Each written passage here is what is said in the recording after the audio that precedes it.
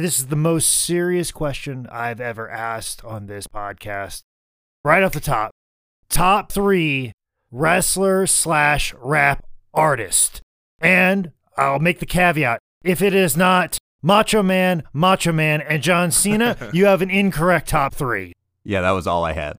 Who would have the worst one? Ooh, it pains me to say this because we are coworkers. And I'm only throwing this name out here because he's the last person on the planet I would ever want to hear rap. I would say Tony Schiavone. I don't think he has any flow. Sorry, Tony, but you're the worst rapper in the wrestling game. Let me throw this out there. What about Hulk Hogan? Because he's going to be dropping the N-word on every track.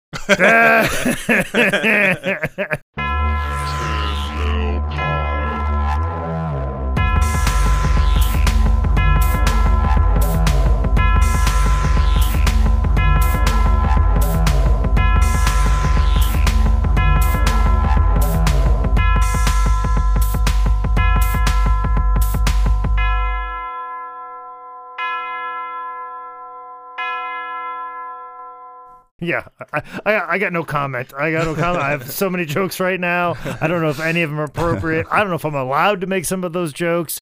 I think just saying the word Hulk Hogan is a big enough punchline. All right. You know who's not bad at... Well, he's fine. You know who's not bad at rapping is Macho Man. And that is who we are talking about today. Macho Man, Part 4. This is 10 Bell Pod. Season 4 finale, Part 4 of Macho Man Randy Savage. I'm Nick, and it's the end of the season, so I am so goddamn tired. I am joined by Tyler Wood. Uh-huh.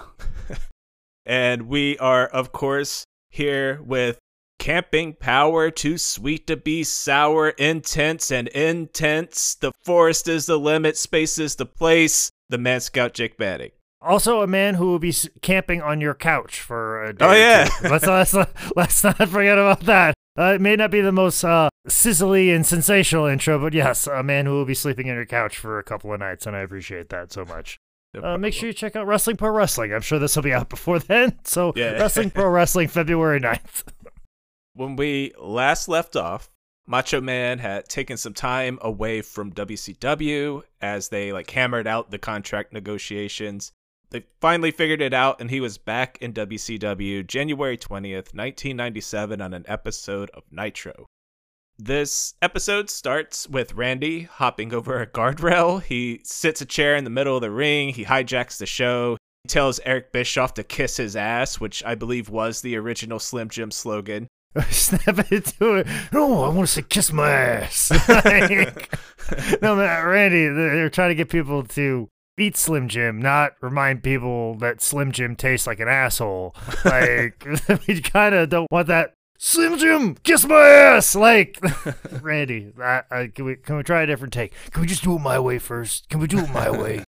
Chavo Guerrero Jr. and Max with 2 X's. They were supposed to have a match, but they get beat up by Macho. The crowd is popping for all of this. A bunch of people come down to get Macho out, but Sting is finally the guy who gets Macho out of the ring as he rappels down from the sky. As he does at most bars that they're out at. Sting is always the guy that will pull you out of a bar in case you've had too much to drink and you just get a little carried away. Sting will always be the person that's like, hey man, it's time to go home. It's like, hey buddy, I can give you a ride. He swoops down, grabs him, whoop, back up. Back up.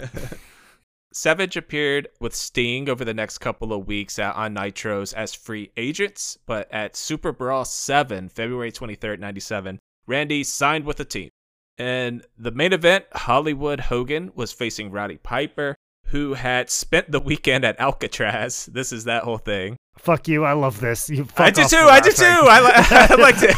I loved it too. It's fucking cool. It's pro wrestling. And how do you get ready for a big world title fight? You spend the night in Alcatraz to make yourself tough. If it's a cage match, it makes sense. Because you got to escape from Alcatraz. Oh, Tyler, I wish you were just a little bit older so you could have lived the days of Death Valley Driver message boards, because you would have got so many likes on that one saying, well, it was a cage match. Staying at Alcatraz would have made more sense, but he really didn't have a good win-loss record to even be in the title picture. So, yeah. Are you mocking your boss right now? Maybe I am. Maybe I am. You'll never know. You'll never know. Nobody will know. Dude, he's tweeting about it. I know, and it's glorious and scary at the same time. So this match is just a clusterfuck of an ending. If you remember this, explain this to me. So Piper had put Hogan out with the sleeper for the win. But then after the match, Hogan had lost. Macho Man comes down. He puts Hogan's feet under the ropes. And for some reason, the ref restarts the match, even though Hogan's feet were nowhere near the ropes when the match was called. It's like scoring a touchdown and running through the back of the end zone and being like, you're out of bounds now. It doesn't count. Like, it doesn't make any goddamn sense. No, what it's like, though. It's like Patrick Mahomes throwing it past to Travis Kelce, then Travis Kelce lateraling it back to Kadarius Toney and running in for a touchdown.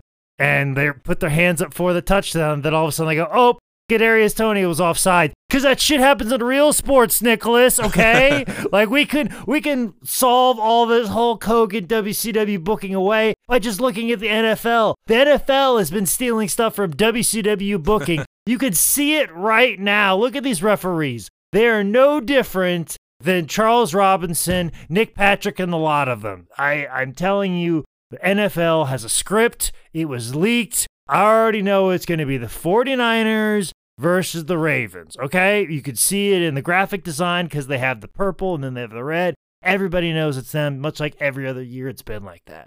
What I'm saying is it happens in quote-unquote real sports too, Nicholas, okay? Randy gave Hulk some brass knuckles. He hits Roddy with them, and Hulk gets the win on the restart. And what all this signifies is that Macho Man is officially NWO. The night after Macho had turned on WCW and Piper, on Nitro, Macho's first act as an NWO member was attacking DDP during his match to kick off a feud between the two. The NWO had attempted to recruit DDP, who had always turned them down and gotten himself over pretty good because of it. There's that big diamond cutter swerve with Scott Hall. And while this is a passing feud for Randy Savage, who had done everything in wrestling twice by this point, this is a huge, huge feud and huge moment for DDP, and definitely the best thing going on WCW at the time. This is the thing that got Diamond Dallas Page from being the guy who would be on WCW Saturday Night, wrestling the Booty Man before a pay-per-view or the opening match, wrestling Johnny B. Bad. This is the thing that all of a sudden now it's like he could be a main event guy because whatever reason, other than just maybe just trying to prove that he can still get people over or prove to people that he is just as good as he's always ever been. And Macho Man just decided, I'm going to make this not just good, but great. And a magical performer like Macho Man has the ability to do that. But it does take like a good dance partner. I'm sure Macho Man would have loved to have done this particular run with Crush in WWF in the mid-90s, but nobody really could believe it because, well, I don't think I'm being disrespectful, but Crush is not Diamond Dallas Page. And Diamond Dallas Page is special, and I grew up a big fan of him. No matter how many times my high school football coach would refer to Diamond Dallas Page, DDP, as Diamond Dallas Pussy. I still take umbrage with that, Coach Beck. Diamond Dallas Page is the man, and very flexible from what I hear. Can he suck his own dick? Maybe. Just saying, there's a connection there. It's like, oh, you remind me of my brother. You're very, very limber. Seems like you can stretch out a little bit. Let's go in the shower. I got to see something first. I wonder if Randy had a soft spot for him because he had basically been forced out of WWF for being too old, and everyone was like harping on how old DDP was as a rookie because he started so late. I wonder if he like kind of saw that and was like, I'll help this old fuck out. Maybe, but also too, as much as I love and respect Diamond Dallas Page for a lot of reasons, I also hate the fact that he has given too many 30 and 40-year-old men hope. I can't tell you how many 30 and 40-year-old men come into a wrestling school and like, I just thought I'd give it a shot, before. I just want to give everything I got. And Diamond Dallas Page has really been an inspiration to me. And I always want to be like, stop. Anytime I see an old man that says he wants to sign up for classes, I'm just like, if you say Diamond Dallas Page, I'm going to Hiro Matsuda you. I'm a 4-year-old man and I'm trying to find the door out. Like, it's really, what are you doing here? They don't even have the charisma to rival DDP either, do they? They're coming in like couldn't even be a manager. Might not be able to suck their own dick too. I don't know. Like I said, I don't know if DDP is that flexible or not. I'll ask him next time I see him. Or let me text QT Marshall right now. He's not doing anything. So. Was that meant to be a burn? No, I love QT actually. I as soon as I found out he wasn't going to be with us anymore, I immediately texted him and told him thank you because I wouldn't have a job without him. So the same Nitro that the DDP feud kicked off, another really kind of important is a strong word, but kind of cool thing that happened was as he was now in NWO, he reunited with Liz, who was also in the NWO. Far from getting back together in real life, but on screen, wrestling's first power couple was back. The DDP Macho feud gets some heat under it at 97 Uncensored. DDP is cutting a promo on Savage when Randy shows up and tells the world that Paige's wife Kimberly was in Playboy. Tyler, they used to make porn out of paper. It was this whole thing. Oh, that sounds gross. And you'd find it in the woods somewhere. That was the even weirder thing. Or you find it like you had to go digging through trash and woods and abandoned buildings to find porn. That was like the only places it existed. Unless you wanted to be a real deviant and paid for it at a gas station. Like, ugh, gross. If the North Carolina legislature has a goddamn thing to do with it, I'm going to have to go back to buying porn at gas stations. Oh, yeah, I heard about that. What? What's happening? I have to put my driver's license into Pornhub if I want to watch Pornhub. Like, they require a verification of your identity and your age now. I'm like, that's not how porn's meant to be. What the fuck? I know. I mean, to be fair, it's only like the one. It's like Pornhub and My Free Cams are the two, not to get into my habits. Pornhub and its affiliates and like the ones that are trying their best to be like legitimate businesses are the only ones that are like, yeah, you need to show us your driver's license. Everybody else is like, we don't care where you're coming from. Where you're coming. We just care that you're here and you're going to watch this unskippable. When you try to watch this one niche video, it's going to pop up 5 times and get us 5 ad views. This DDP promo ends with revealing that they had spray painted Kimberly, which is, is not nice. Then Macho attacks Dallas.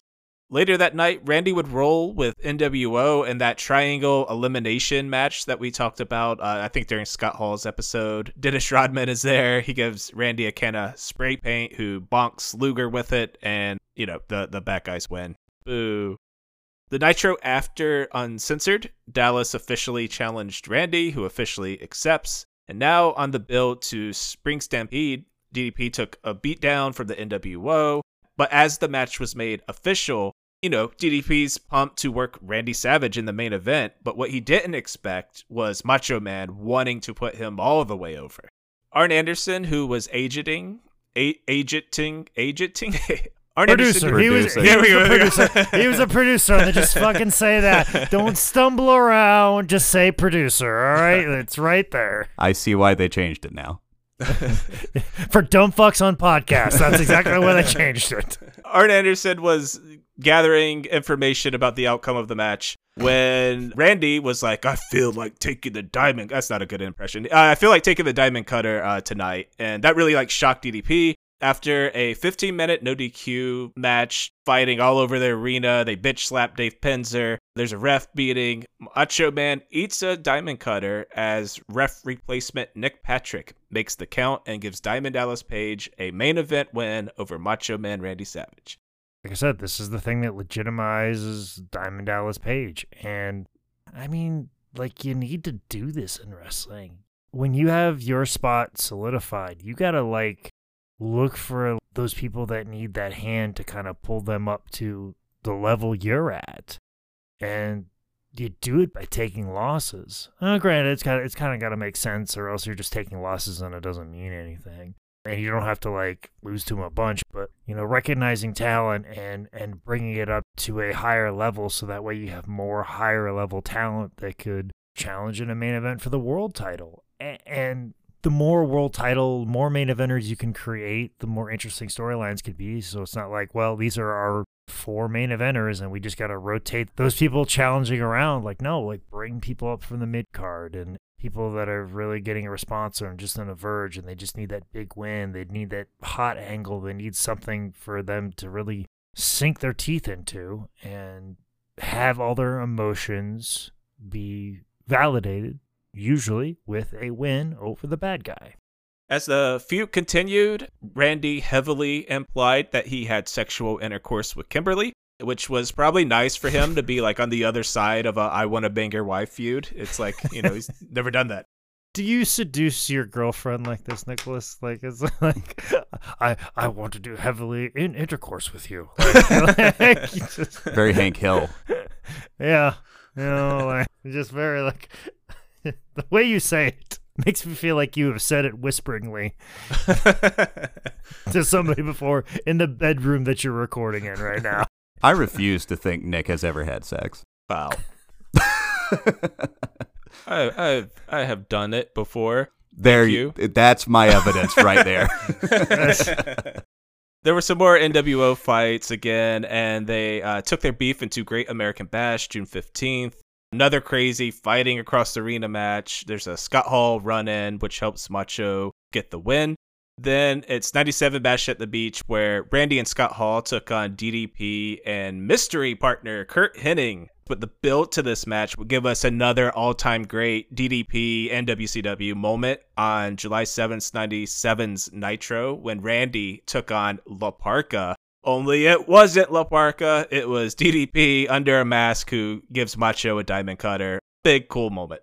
I think they were smart. They didn't have, when he was in the La Parka outfit, didn't do too much. Like, just did enough to like, oh, that's La Parka, or La Parka looks a little lethargic right now, or La Parka's just not the way. It was believable enough that you didn't let the La Parka sham go on long enough for you to go, oh, that's not La Parka.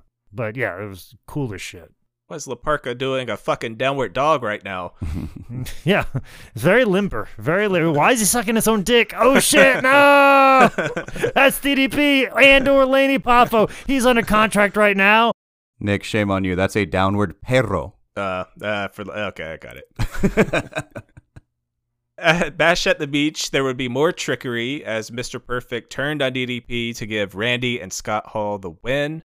Following, DDP goes off for a run with Kurt, while Macho Man loses to The Giant at Road Wild. And while like the real greatness of the DDP Macho Man feud was done with their first like 2 singles matches, arguably, they did milk it 2 more times.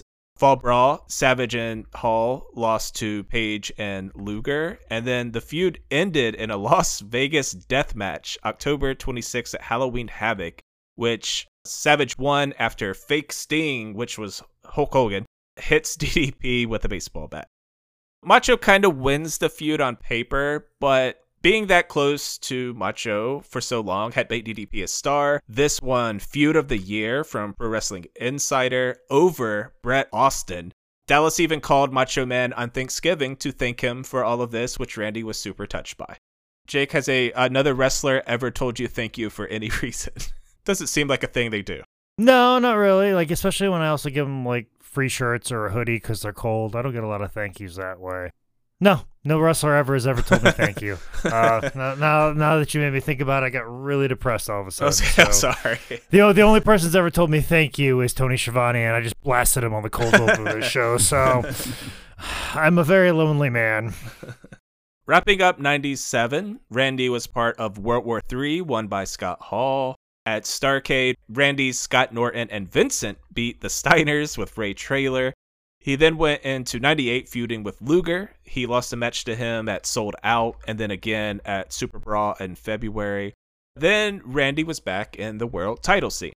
To fill in some gaps here, Starrcade 97, that's Sting, that's Hulk with the meh kind of payoff. Not only showing that WCW did not really put it into NWO, but that shit was going to keep going. Also, you see from that Randy's Starrcade match, that now you're getting into like the Scott Nortons and the Vincents of the world. Nothing wrong with either guy, but now you're seeing like NWO is swelling to the size of an NFL team. So really the only story you have there is for them to start turning on each other. That takes us to Super Brawl 8. Hogan was having a match with Sting for the vacant title when there's a big NWO run-in. But Macho hits the ring, and instead of attacking Sting, he decks Hogan with a loaded fist, and Sting gets the cover and the win. Which, I've never been happy with Eric Bischoff or even Hulk Hogan's explanation why we couldn't just give Sting the belt at Starrcade. Regardless of what's going, just let him get the cleanest of wins and then we'll sort it out later through TV. But nobody ever remembers this Super Bowl match where you just ended up giving Sting's belt anyways. And that's the other thing that falls apart when you're like, well, Sting's head wasn't really in the game at Starrcade 97. But 3 months later, he's fine. Great. Let's give him the world title. Good to go. Like, what the fuck? It kind of seems like you were fine with it doing then, but now it's just like that magic of Sting winning the world title and vanquishing the NWO is gone. Where I feel like if you do this Macho turn, get Sting a classic 1, 2, 3, and then we have all these questions of what's going on with Macho and Hulk, that's a compelling story right there, which you got to later, but that could have been a nice little cover to it all. And then you could add what ended up happening off of this angle as well, too. But, yeah, just it's frustrating. Very, very frustrating. But at the same time, too, I could go right on Twitter and they could say the same thing about the place I work. So what the fuck do I know?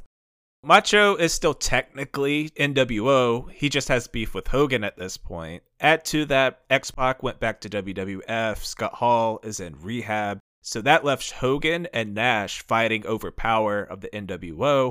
That leads to a NWO Civil War, obviously with Hogan leading the Confederacy, and the formation of Nash leading the Wolfpack, which Macho Man would be a part of. Getting a tiny bit ahead of ourselves, but that's what's happening here. So Macho Man is Ulysses S. Grant? Is that what we're saying? Yes. He doesn't drink enough. He doesn't drink enough. Hogan and Savage faced each other in a steel cage match at March 98's Uncensored. The highlight of this match is Randy coming off the top of the cage with a axe handle. And I know I don't have to explain this because it's an NWO match, but tons of fuckery, run-ins, Sting comes down for the ceiling, Macho turns on Sting, and this match ends in a no contest. Fuck them fans. Savage would then face Sting for the world title at Spring Stampede. There's a Liz bump, a ref bump, a Hogan run-in, but most importantly, a Nash run-in who jackknifes Sting, throws Savage on top of Sting, and we have a new world champion. Hold on. We have a Nash walk-in. Okay, I love Kev, but it's a fucking walk-in, all right? A strut in, stroll in, any one of those would have been acceptable, but run in, hold on. Was there any point at this time where there was not a world title match that did not have fuckery at the end of it? With NWO, absolutely not. Oh, with this time in WCW, I couldn't fucking tell you. I'd already switched over to WWF this time, so... While he did win the World Championship, Macho had also torn his ACL. And a torn ACL is a brutal injury for like a 21-year-old point guard who gets like Boston Scientific robotic surgery. But Macho is well into his 40s. In the 1990s, I'm pretty sure they were doing surgery with stone tools. Well, let me attest as a 30-year-old man that tore his ACL and still has never had it fixed 10 years later. It's not fun. There are certain things that I cannot do, and luckily I'm very good at recognizing what I'm not good at and don't do it. But I'm just waiting for that day that I have a Sid Vicious incident and my lower part of my leg is over on the other side because I have no ACL to support me. Is that why you walk like that? Yeah, yeah. Like a broken down wrestler, like my hips hurt and my back hurts and everything else, and I'm compensating for the fact that like my knee is fucked up. Yes, Tyler, thank you for making fun of it on a podcast. Appreciate it. If you ever seen a 3-legged dog, then you've seen me. Yeah, that song was written about me. That will be played at my funeral while my ashes are spread on Air Conditioner Hill on my family's farm. So that and an Alkaline Trio song. Take your pick. They're all great. While Randy would have runs, even kind of long ones here or there, this more or less ends Randy's career as like a full-time pro wrestler, and it would for sure change his style for the few matches he does have after this. The following night on Nitro, Randy faced Hogan for the title. Big shock. Hogan wins after some Bret Hart interference, and maybe this was the plan all along, but Macho pretty much has to drop the belt here because of his fucked up knee. Despite having a season and or career-ending injury, Macho pushed through for a while. May 4th, 98 Nitro, the Wolfpack was officially formed. And also, as I just mentioned, we're getting into the Bret Hart era of WCW and WO, which gave us such iconic moments as... At Slamboree, May 17th, Savage lost to Hart via submission. On June 14th, Great American Bash, Randy teamed up with Piper, lost to Hogan and Hart by submission. He also lost a quick match after to Piper, which was weird. But after the next night's Nitro, he was gone. He took a hiatus to have, I think, 3 major knee surgeries. Randy popped into a December 28th Nitro to officially quit NWO by screwing over the Giant. But from there, he wouldn't be back until April of 99. Taking roughly 10 months off, definitely the longest he had been away from wrestling since he was a baseball player. Yeah, and you kind of forget about Macho Man, like, at this time. It's weird. And when he comes back, he's like a completely, almost early 2000-ish version of what the Macho Man would be. And it's so weird. Like, it is so early 2000s what Macho Man would be. And it's in 1999, so is he ahead of his time, or like I don't know. I'm conflicted about this part of Macho Man. Like, is this revolutionary? Is this him just trying to reinvent himself? Did it work? I don't know. It was definitely different. It's not what everybody thinks of him, but I think it's of the time. His in-ring style does change, but he's also bigger now, so like I guess that's helpful. He has a different look now. He's still Macho Man on the microphone. He still has that charisma. Also, too, like, not only is he walking down the ring with one woman, he's like, I need 3 women with me. Like, because I'm the Macho Man. Very over the top, but that's very of the time. So, yeah, I don't know. I'm torn. I would love to know what people's opinions of it are. Maybe we can put that on our social media and be like, is this iteration of Macho Man underrated, overrated, or just 2003 and we want to forget about it? Yeah, Macho had a new look. He also had his new valet and valets. The main one being Gorgeous George, the lady version. Stephanie Bellers, a.k.a. Gorgeous George, was a dancer from the Dollhouse. Somehow every pro wrestling story boils down to the Dollhouse. Every pro wrestling love story boils down to the Dollhouse. Stephanie and Randy started dating in real life, and she said that Macho Man loved ecstasy, which is the single funniest drug for Macho Man to like. Cocaine, redundant, he probably needs some weed, but ecstasy. It's not even about guys tonight, yeah. It's about going to the club with my girls, I like EDM, yeah. I just want to dance and rub my nipples. Yeah. So you see, that's where like you were trying to debate if this version of Macho Man, like you can't quite put your thumb on that thing that makes it a little off. It's ecstasy. That's what it is. It's ecstasy. It's ecstasy filled. So at first, Macho was like way chiller with George. He wasn't so prying and protective like he was with Liz. But I think somewhere he like caught feelings because that shit 180'd very hard. Gorgeous George blamed it on his steroid use and, you know, the copious fucking amount of drugs probably. But he had like hidden cameras in her house, just completely off the rails crazy. So, you know, that's not great. Yeah. You know, maybe we even throw in some brain damage as well, too. Yeah. With years of taking bumps for years. And, I mean, probably not great jumping off the top rope. I mean, yeah, you're landing on your side and your elbow and your hip a little bit, but you are taking kind of a mini car crash when you jump off the top rope multiple times like that. So, yeah, probably not great. It needs to be discussed. It's Macho Man's history, and we're discussing it. Not cool behavior. Not cool behavior. Wrestling-wise, Randy had drastically changed his style with the bad will. Add to that, he's coming back to 99 WCW, not quite circling the drain, but the plug had been removed from the tub, and even the literal goat wasn't going to save WCW from The Rock and Austin and DX at this point. His first action back was to referee at Spring Stampede 99, which was won by DDP. So again, all up in DDP's history as well. April 26, 99 was Randy's first match back, facing U.S. champion Scott Steiner, which starts with a Scott Steiner promo, always must-watch TV. It's kind of a throwaway match with Charles Robinson, who's like Nitro GM or whatever the fuck, gives Randy like a very quick DQ. But he gets fucked up by Medusa, who had officially joined the stable Macho Man was calling Team Madness.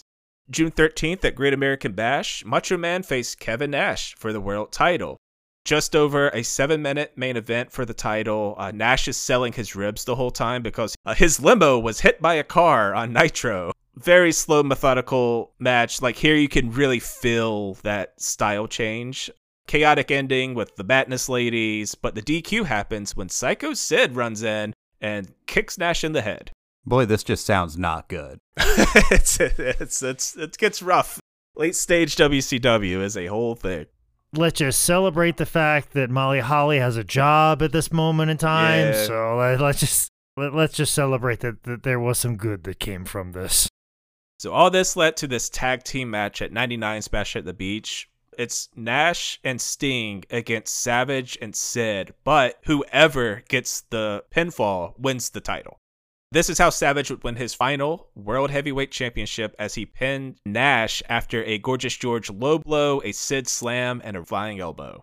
Randy's title run, this one also did not last very long because the next night on Nitro, he faced Hulk Hogan, Rut-Row. He lost after some Nash interference. Following this, Team Madness kind of broke up, and Savage started a feud with Dennis Rodman, defeating him at Road Wild August 14th. It's a fun match because it's Macho Man and Dennis Rodman. It's like not a technical masterpiece, but it's dumb fun. Yeah, it probably like 97, 96 Macho Man would have been probably the better man to make this work. 99 Macho Man wasn't going to make this work, and Dennis Rodman at any moment in time wasn't going to make this work, so...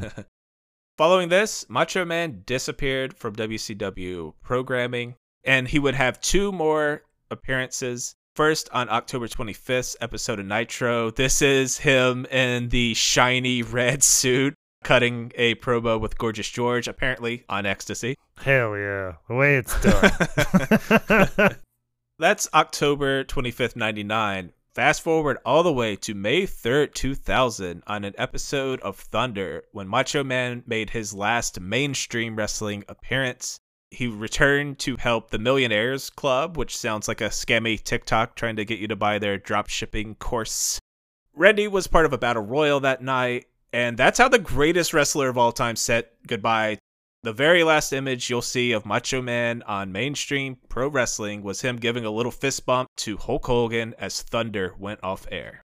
Sounds about right for the time and the company and all the factors at play. I mean, especially the exploding vagina WCW logo. That is just a huge C and a W, which most of us just saw this new logo overnight and none of us realized, oh, that says WCW. I had no fucking idea.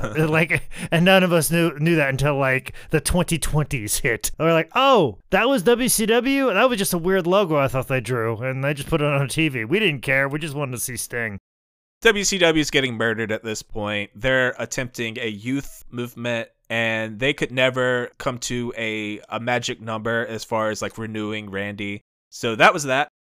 And then, less than a year later, they got bought on clearance by Vince McMahon. Randy and Liz had been separated, real life divorce. They both had moved on. Liz had snuck in a quick marriage from 97 to 99 before getting involved with Lex Luger on and off screen. Problem though, Lex was in a bad place in life. He was severely addicted and abusing painkillers, booze, and Liz got sucked into this. Lex talks very openly about this and has in different phases of his life. And, Lex, when he first got together with Liz, like he was a friend of Savage. Well, also too, like Lex was like married and now he's going to have this extramarital affair with Liz. But then he knew how Macho and Liz were. But then he's like, well, Macho's kind of running around with this new girl and he probably wouldn't mind if me and Liz got together, but my wife will, but fuck that. That's a consequence for another time. And yeah, it was real bad. I remember hearing stories of Lex's son was actually this really highly touted high school basketball player, and they would bring like son of Lex Luger, and of course he would get mad like, don't bring up my father. Like Lex was in a real bad way, and I think Lex always recognizes that the way and the life that he has now and the troubles and issues that he has are because, you know what? I wasn't the best person, and this is what happens to bad people. So I'm going to take that like a man, and I recognize that what happened was fucked up, and everything with Liz, like, you know, people, it's lazy and easy to say, like, oh, Lex Luger murdered Liz. Well, I don't think Liz was as innocent in all this as most people like to think. I think she got caught up in it, like a lot of people do when you're with somebody that's going through this. I mean, there's relationships I've had that could have ended with us just sitting on the couch, drinking ourselves to death for the rest of our lives. But, you know, one person pulls themselves out of it and then sees the other person still doing the same. It's tough to watch. But some people don't pull out. And sometimes addiction, you know, you meet somebody at a bar and you drink and have a good time. Well, then that's what your whole relationship is about, is just drinking, have a good time. But then you don't have an authentic moment. You don't have an actual memory, and then when you are sober, you're like, I don't know if I like this person. Why don't we start drinking again or start doing drugs or whatever? And then you circle back into that, like, oh yeah, this relationship is fun, and you just kind of circle that way until something bad happens. Lex seems like a repentant person. He seems like genuinely changed and sorry. I think I've met him a couple times. He's just a nice dude, but yeah, all this came at a very dark cost. Not much longer after Randy's final appearance, Elizabeth had her own final WCW appearance, May 29th, 2000, on a Nitro, and quietly left. She just let her contract run out of dates. However, Liz and Luger stayed together as a couple in real life after leaving WCW. She worked at Lex's gym in Marietta, Georgia, called Main Event Fitness. And while the drug use was a red flag, there would also be some domestic violence, with Luger hitting Liz. Luger was arrested for a DUI after rear-ending a car with Liz in the passenger seat. You just wish she would have taken any of those chances as like a wake-up call, but the worst was yet to come. And she was always still a sweet person. Actually, during this exact time that we're talking about, she befriended Daphne. And Daphne used to tell me so many stories about Liz working out at the gym, because Daphne ended up working out at Luger's Main Event Fitness. And she would work out with Liz. And as soon as they were done working out, Liz would take her into the office and be like, you want a Miller Lite? And Daphne's like, I just worked out. And Liz would be like, oh, this is the best time to have a Miller Lite. So you just got done working out. So, and they would just talk and gossip and all kinds of things. So, like, she was still a sweet person to the end, but clearly needed help. But probably having a Miller Lite immediately after have a workout is probably a red flag, a cry for help, and that's somebody that needs help. May 1st, 2003, in Marietta, Georgia, Luger called 911 to report that Miss Elizabeth was not breathing. Lex and Liz had been drinking, taking pills, and that's not great, but it didn't seem to be like any more than it usually was. However, this led to an accidental overdose.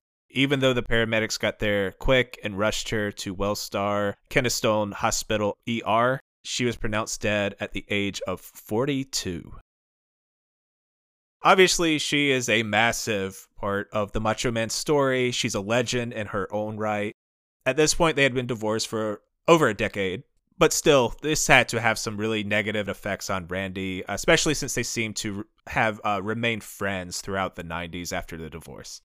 And, like, I remember seeing an interview where he was promoting his rap album, and somebody, like, I gotta ask about it. What are your thoughts on Miss Elizabeth? And she just died, like weeks prior, and it's like here he is doing an interview for some musical channel or some late night music thing.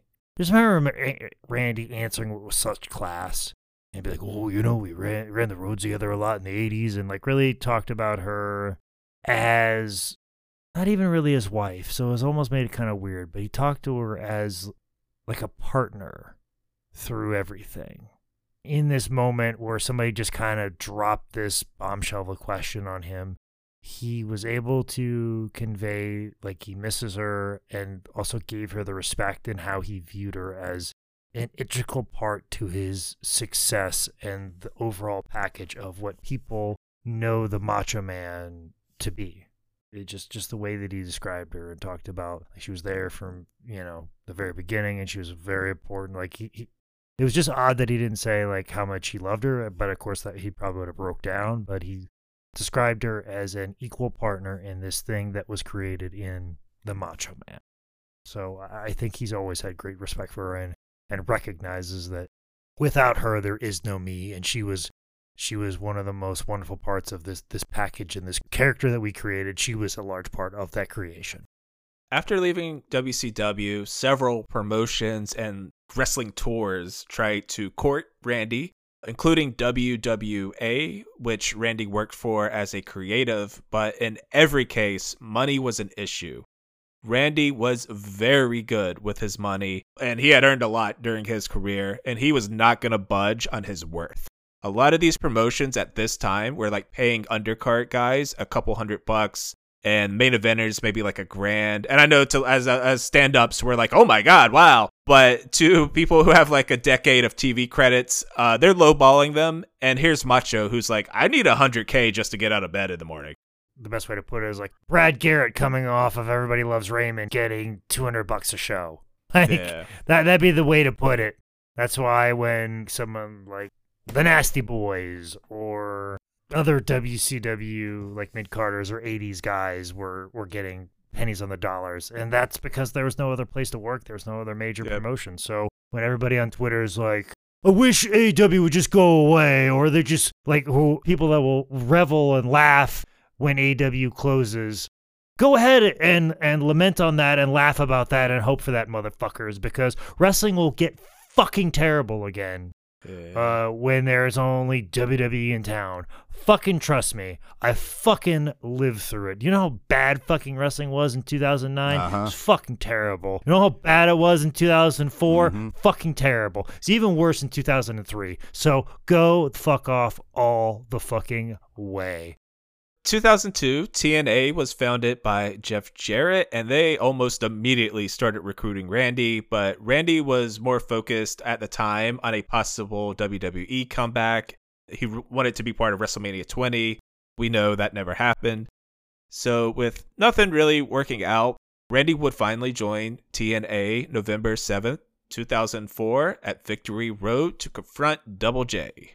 Wait a minute, I thought you said that Randy's last televised wrestling thing was in WCW. What do you mean? Like, you are not counting TNA as a viable option of television wrestling, Nicholas? At this point, absolutely not. Today, sure. 2008, sure. But at this point, they were like a baby.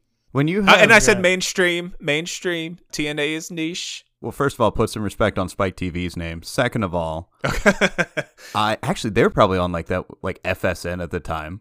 Yeah, the TSN. Yeah, fuck all the way off. Like, I think it was TSN or something like that, or Midwest Sports Network or something like that along that lines. Put some respect on them. But one thing you do not need to respect. No, TNA at the time, they had fucking Jeff Hardy on his second or third many fuck ups ago, and he was coming out to his own, the theme that he sang from his band Peroxygen or however the fuck Peroxygen. I don't know what the fucking band name is. And go through in your CD cabinet and find it, Tyler. My CD cabinet? Yeah, let me transport myself 20 years ago and I'll go check it out. But watching some of these clips on YouTube makes me proud of myself for watching what I did when I did. You saying that you went back and watched it on YouTube makes it hilarious, because I watched this Victory Road pay-per-view live on pay-per-view. I remember watching this live. I remember him coming out after the match. One of the guys that helped train me in the very beginning, the alpha male Guy Smith, I'll never forget him sitting in his chair watching it and hearing, ooh yeah, play, and Macho Man come out, and him just going, what the fuck is happening? And then him being in disbelief until after the pay-per-view had ended. Like, it's a black screen on the television, and it says, oh, if you would like to order TNA pay-per-view Victory Road, it's still running, and like the next showing's in a half an hour. He was still sitting in the chair going, what the fuck just happened? What? Like, not even like excited, just like, what acid dream did I just watch? I just watched Jeff Jarrett versus Jeff Hardy, and Macho Man came in. What is this? From the jump, there were some issues. At that first show, Hulk Hogan was apparently backstage, and they didn't tell Randy this. I think they were beefing over like the radio or something dumb at this point. Made Macho Man pretty mad. Randy made his Impact debut November 19th, 2004, confronting the Kings of Wrestling, a stable. It's Jarrett, Nash, and Hall. And then at the end of the next week's show, he led an attack on them. Then December 5th, Turning Point, Randy had his last match ever when he, Jeff Hardy, and AJ Styles beat Hall, Nash, and Jarrett. The Holy Trinity of high flyers, friends. The Holy Trinity. It is. It is for Nick Alexander. Father, the Son, and the Holy Spirit. Who doesn't believe that the world is round. So... And if everyone had been in their prime, it would have been a different feeling than what it was. Macho is like barely in this match. He kind of like comes down late, throws some punches. I mean, it happened. It ended weird. Days later, Macho left TNA for, many reasons. But the main one being that Randy felt like he couldn't be Macho Man anymore. He didn't want to cheat fans. He didn't want to cheat himself by being just a shell of what he was. He's 52 at this point. He had a blown out knee. He hadn't been working on a regular basis. And I think we all wish, I'm sure he wished, that he had this one last big run, big moment in the spotlight before stepping away. But Randy knew when to call it, and I think there's something very respectable about that. Well, Nicholas, we've gotten to this point, and I feel like we're going to turn into something else, but I can't believe we haven't brought up. So we've been going in chronological order. Not to bring up the greatest piece of audio recorded content of all time. You can take all the podcasts in the world. You can take a good portion of some musical genres, and they won't even come close to the Macho Man rap album, to which he wrote and performed a diss track on Hulk Hogan that says, "Be a man, Hulk, be a man." Played on all of the Florida radio stations. So Hulk is driving his fucking Hummer, and he's listening to his so-called friend tell him to be a man. And then Hulk decides, you know what? This Bubba the Love Sponge guy, he wants to be my friend. He's got a radio show. How about I go on that and blast it? And Bubba's like, hell yeah. You talk shit about Macho Man. Yeah, how big is Macho Man dick? Oh, hey, look at that fart. It's Fart Man. He's in the studio today. We're doing award-winning radio right now. Tell us more, Hulk, about how shitty Macho Man is. Oh, hey, you want to fuck my wife? How about that? Fart Man knows. Why don't you fuck Fart Man's wife? I'll videotape it. I don't give a shit. I have weird sexual proclivities. Hulk, tell me more about how Macho Man's a scumbag.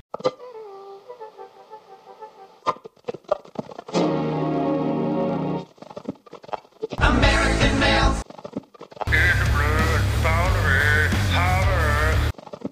He's here to kill the dark overlord.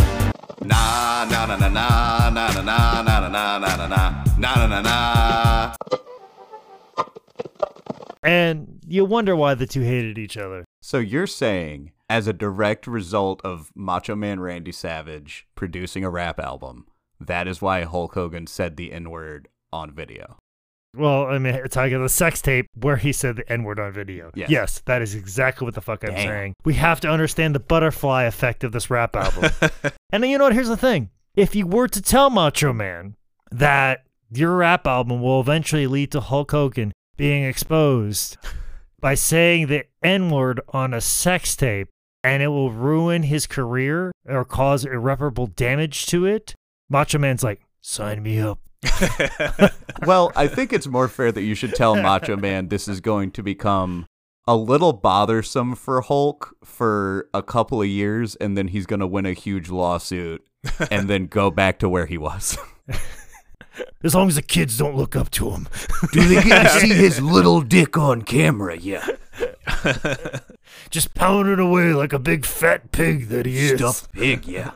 Have you guys listened to this all the way through? I remember. No.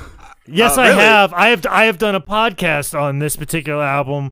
I don't remember what particular podcast, but me and Zane had to listen to this album for a podcast and discuss it. I have it on my iTunes and my phone. If I put my songs on shuffle, every once in a while I'm driving, a Macho Man rap album song will appear. I've popped through a couple. I know Be a Man Hulk. I know that one.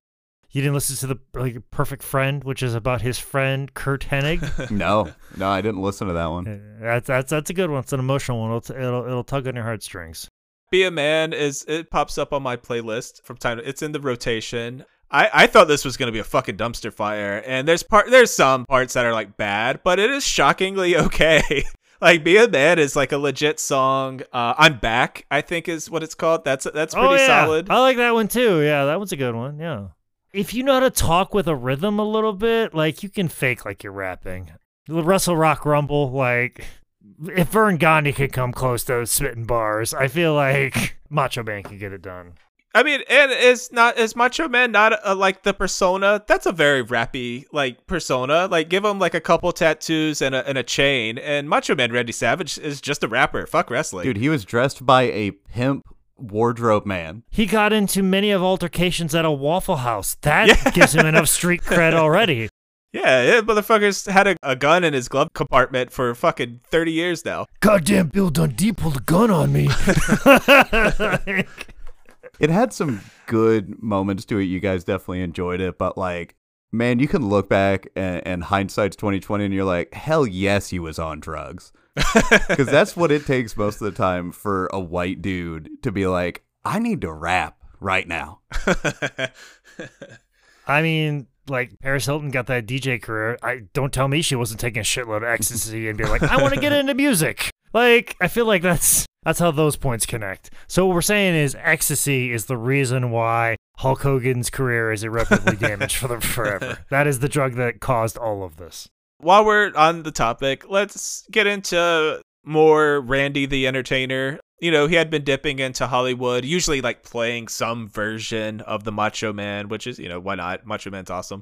TV-wise, Randy was on Baywatch, Jake, Dexter's Laboratory, The Weird Al Show, which I love that clip, Walker, Texas Ranger, King of the Hill, just to name a few. He did talk shows like Arsenio Hall, Regis. Movie-wise, Ready to Rumble, of course, O2's Spider-Man, Glago's Guest, which I'm not familiar with, Bolt, and Super Rhino. That Weird Al appearance, somebody put that on Twitter, and it was fucking amazing. I highly recommend everybody go out and find that wherever they can. Dexter's Laboratory is a fun appearance. I'm a big fan of the King of the Hill one. It's that's a solid episode where Bill starts to get buff and Macho Man plays one of the gym rats that comes in, and Bill like fucks his back up trying to do like a leg press or something, and Macho Man comes in, he's like, you gotta push through it. He's like flexing the whole time. And I love every Arsenio Hall appearance he ever did. Anytime Macho Man was on Arsenio Hall, it was always it was interesting. I think Arsenio got it, but I also think he didn't get it enough on the right levels. Ooh, this will piss Jake off. I had started watching wrestling in 2003, and that meant that my only Macho Man Randy Savage match I ever saw Christ. Was the Spider-Man match. What the fuck? This is the last episode of the season. This may be the last episode of the podcast. So, Tyler, where are you currently living these days? Morrisville, North Carolina. Morrisville, North Carolina. Let me see how far that is away from me. Oh, where are you? Are you in Greenville? I'm in Greenville, South Carolina. I'm coming to you tomorrow. I'll be down there. Oh, you're coming? Yeah, I'll be there for a show, so you can come kick my ass there. I will find you. What piece of shit fucking VFW hall are you doing comedy tomorrow? I don't know. The guy that I'm doing the show with, I'm giving him a ride down there. Haven't met him yet, so I could be murdered on the way down there. So you could take some work off of your plate. You tell me, and I will fucking murder you for saying such a fucking terrible thing in my presence. The only match that you ever saw of Macho Man Randy Savage is the match that he had in Spider-Man. That's ridiculous. I mean, I've since watched other ones, but yeah, at the time when I was in third grade, that was the only one. Fucking so you saw like WrestleMania 5, and you were like, "Holy shit, the guy from Spider-Man!" No, I said, oh my God, who are these old fucks? Where's my TNA wrestling? Where's my Samoa Joe? I'd like to see a match between AJ Styles and this bad news Allen. So with wrestling done, his rap career on the back burner, just dipping into Hollywood stuff here and there, Randy kind of wound down. He stepped out of the spotlight. Again, very good with his money, so he didn't have to do anything if he didn't want to. He got super involved in charity work, especially with the Special Olympics. He worked on his house. He played with his pets. He took his parents to their doctor's appointments. Like, he was just like a real human being for the first time since high school. May 10th, 2010, Savage married Barbara Lynn Payne. If you remember her from episode 1, he had previously dated her back in the 70s, which is just a crazy circle. Yeah, guys, remember that a month ago when Nick was like, oh, he was with this one girl. It didn't work out. But we'll get back to that later. You got back to it a month later, and then when you said it, you just kind of read it like you're reading off a script. It was a big reveal, ladies and gentlemen. That little chestnut we dropped in episode 1 has finally come to fruition a month later. Oh, isn't that nice? Anyway, what's up next? But a year and 10 days after their wedding, we'd sadly lose the great Macho Man Randy Savage. Early morning, May 20th, 2011, Macho said to his wife that he didn't feel well. Lynn thought he just needed to eat something, so they went down to Perkins Family Restaurant for breakfast. Around 9:25 a.m., they were driving, passing through a traffic light, when Randy suffered a heart attack and lost consciousness. The Jeep they were driving jumped the concrete median into oncoming traffic. Lynn got her hands on the wheel and kind of guided the Jeep into a tree across from a Publix. If she didn't do that, this is a way worse story. I mean, it's awful either way, but the impact was so light that like the airbags didn't even deploy when they hit the tree. So Lynn had like very minor injuries. But tragically, Randy Poffo, the Macho Man Randy Savage, was pronounced dead at Largo Medical Center at just 58. I remember exactly where I was when Macho Man died. I was at a Cheddar's in Asheville, North Carolina with the girl I was dating at the time. And I hadn't quite let the wrestling thing out of the bag yet. This isn't 2024 where everything's all progressive. You still have to feel shame about pro wrestling back then.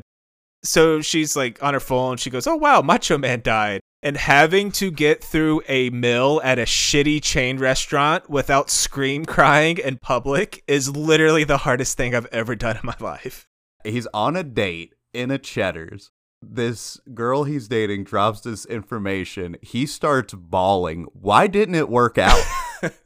Not only that, somebody died who was very important to Nicholas, and she just goes, oh, this fucking old wrestler died. Oh, well, throw it over my shoulder. Nah, next thing on my timeline.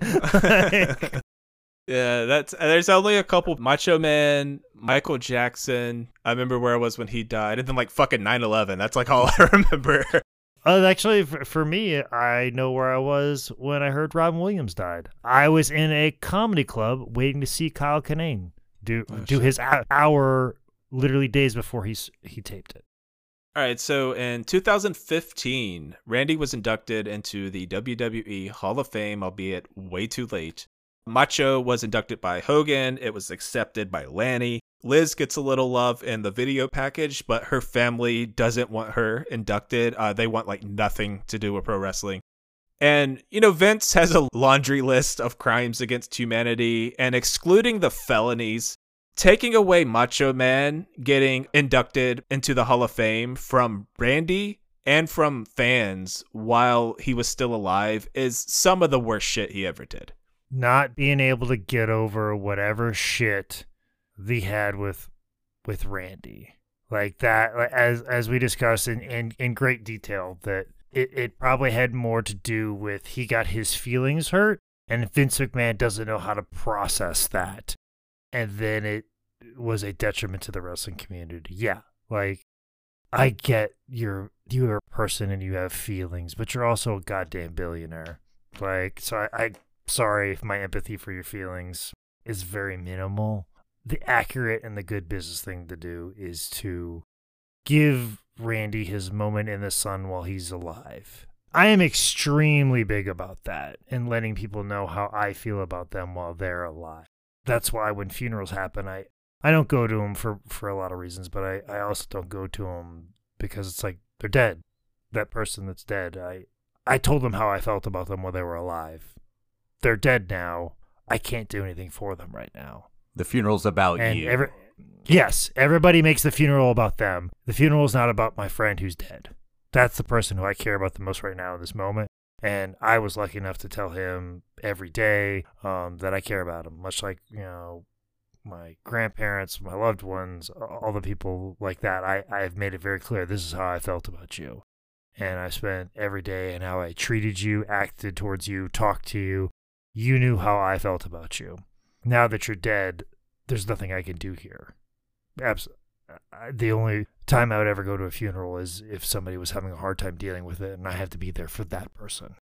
But I'm very big about that, and I'm also very big about accomplishments happening and awards and flowers being given to people while they were still alive. I hate it when people get towards the end of their life and they're like, oh, and then when they die, everybody makes a big deal about how wonderful and much of a genius they are. I'm like, it's like, I wish you would have told him that while he was alive.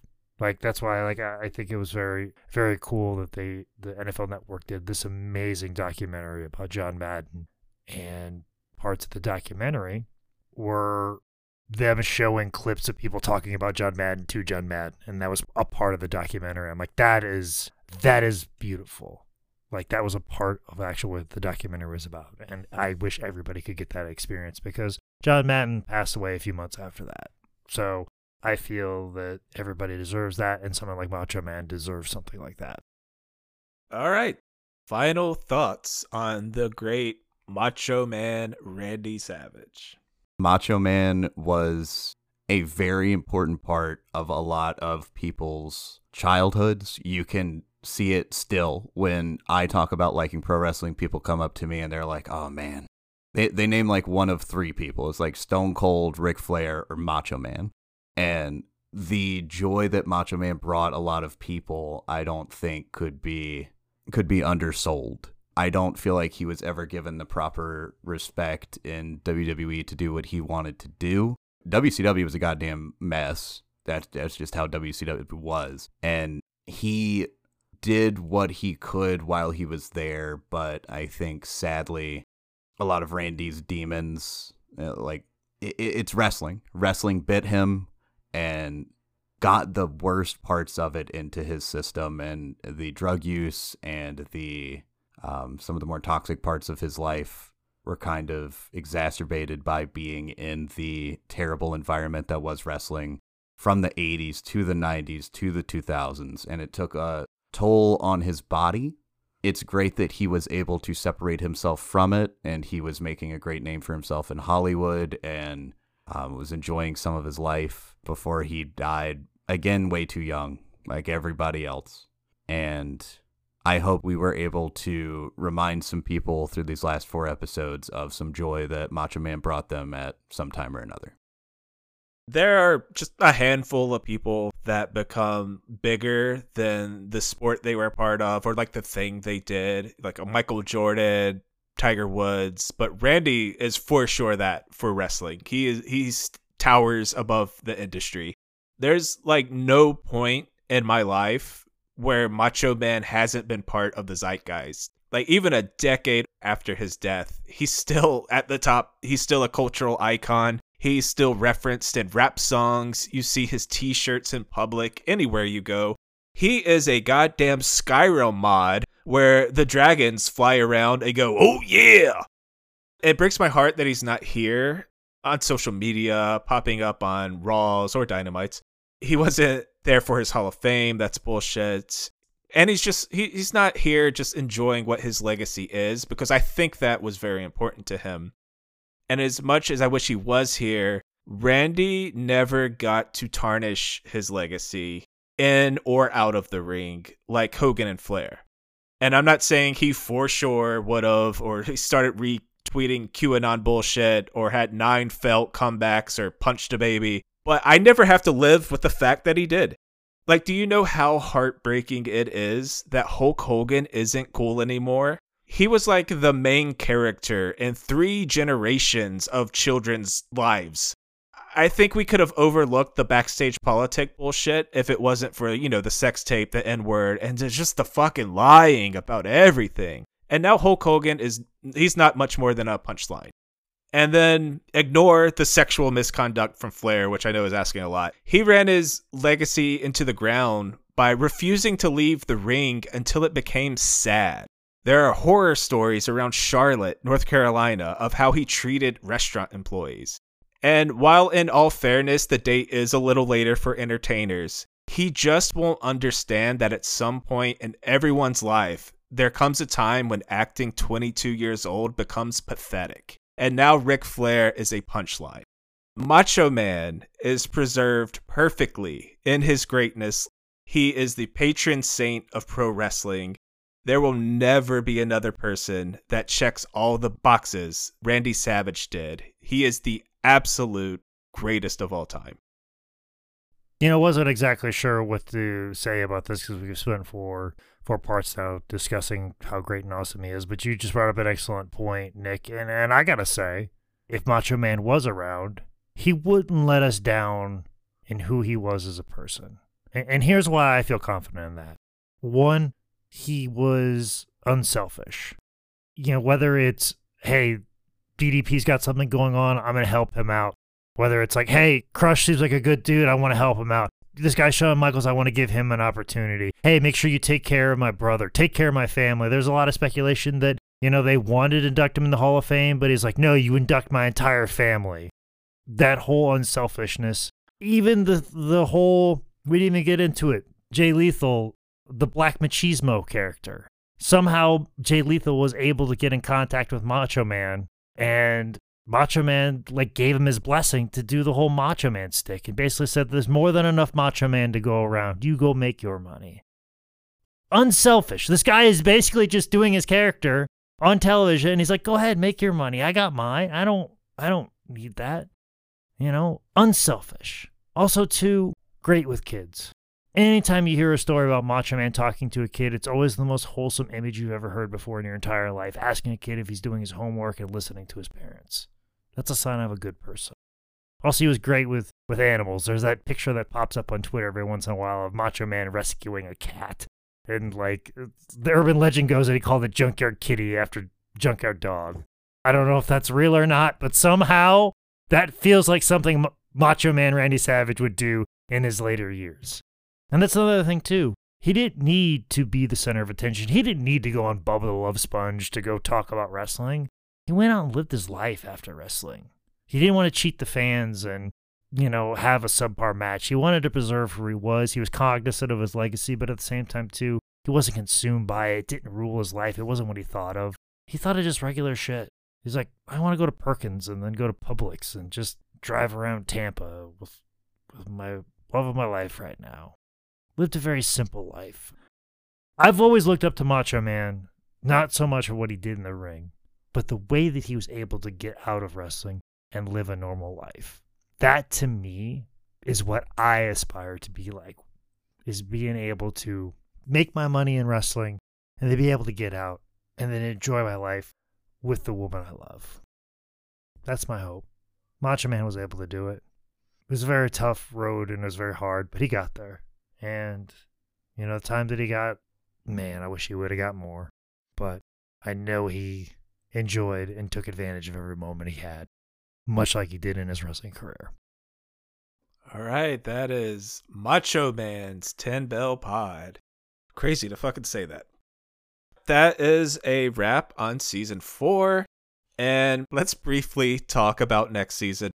It is going to be a pivotal season as far as our future and continuing to do this. Our numbers are good, our listens are good, our downloads are good. We have a super solid core of listeners and awesome people we interact with on a regular basis. But there are some goals we really need to get to next season. And we are going to throw some Hail Marys at you. Like every episode is going to be someone who should close out a season. So, if we're going out swinging. And that's the thing too, Nicholas, and I'm glad you brought this up. I was going to bring this up if you were going to bring it up. But yes, we love doing the little niche episodes. We love Hacksaw Bush Reeds. We love the Chris Candido episodes. We love even the Ludwig Borgas of the world, like the weird episodes where we could just talk about somebody for an hour and laugh about them being terrible human beings or great human beings or misunderstood or underrated. We like that, but for whatever reason, the more popular wrestlers get the more listens. And we have a lot of goals and we want to hit them. So we're gonna go out swinging and we're gonna do our absolute best work. We're gonna be covering people, as Nick said, who could close this season. But we're gonna hit some very big names all right in a row next season. Hopefully get those numbers to a place that we can continue to do this, because if it doesn't, then we need to reevaluate and reassess what we're doing with our time. But this is where we're asking just a little bit from you. This is where the reviews, this is where word of mouth comes in. We have a little bit of time before we start the next season. Now would be a great time to go tell people about what we got going on over here. Now would be a good time to share this season. I think, and I think Nick and Tyler can both agree with this. I think this season has been really good, packed with jokes, some really great stories. I've said some stuff that could get me fired if I worked for any different company. But I work at AEW, so it's buck wild over there, so I'm allowed to say what I want, apparently. So it's just been a really good season, and, share it, let people know what we got going on. And if they become fans, we get our listens up, we get our downloads up, we get our streams up, whatever it is, and then it gets into a point that we feel confident we can continue on and do something with this. But we need your help. You guys have done a tremendous job, and we thank you so much, and we can't thank you guys enough. But just a little bit of, tell your mother, tell your brother, tell your friend, tell your coworkers, tell whoever about 10 Bell Pod. Anybody that likes wrestling, and hopefully they like us because we're wrestling fans too, and they like what we're doing over here. And that's all we can ask is just tell somebody about us. Share it, retweet it, whatever you need to do. Leave a review. It's much appreciated. What Jake is saying basically is we need the listens up so high he gets fired. Yes, I need to get to a point that so it gets very scary, and I say the wrong thing, and then all of a sudden, like PR and HR have to have a conversation with me. We just hired a new HR lady. I don't know how she feels about this podcast. I gave her a hoodie. I guess we're cool now. So we'll see. I would like to get fired so that way I can start living my best Macho Man post-wrestling life. Aside from that, same old shit. Let's fuck up that algorithm on social media. Check out the shirt if you would like a shirt. Pro Wrestling Tees, Patreon, be a supporter. Jake, Tyler, anything to end the season? Yeah, while there's an off season, we're probably going to find some time to do some Patreon stuff. So if you guys have some, wants out of that, let us know. If you want more Drunk Pro Wrestling history or some more like show and tell, just let us know. And Jake, what you got? Yeah, I definitely want to do some more drunk histories. I also have another Patreon episode type that we'll probably do at some point in time. I think it's going to be a fun one. Maybe I'll bring my Zoom recorder and me and Nick will record a few things when I go out and see him in wonderful Burbank, California, when I wrestle for Wrestling Pro Wrestling on February 9th, which if you're listening to this podcast 6 months from now, because somebody recommended this podcast to you and I'm plugging a show from February 9th, disregard that. Just know we're cool. But no, continue to support the pod as I just laid out, and continue to support AEW because I still haven't made enough money that I can live my best Macho Man post-wrestling life yet. All right. Until next season, get the fuck off the internet and go enjoy wrestling.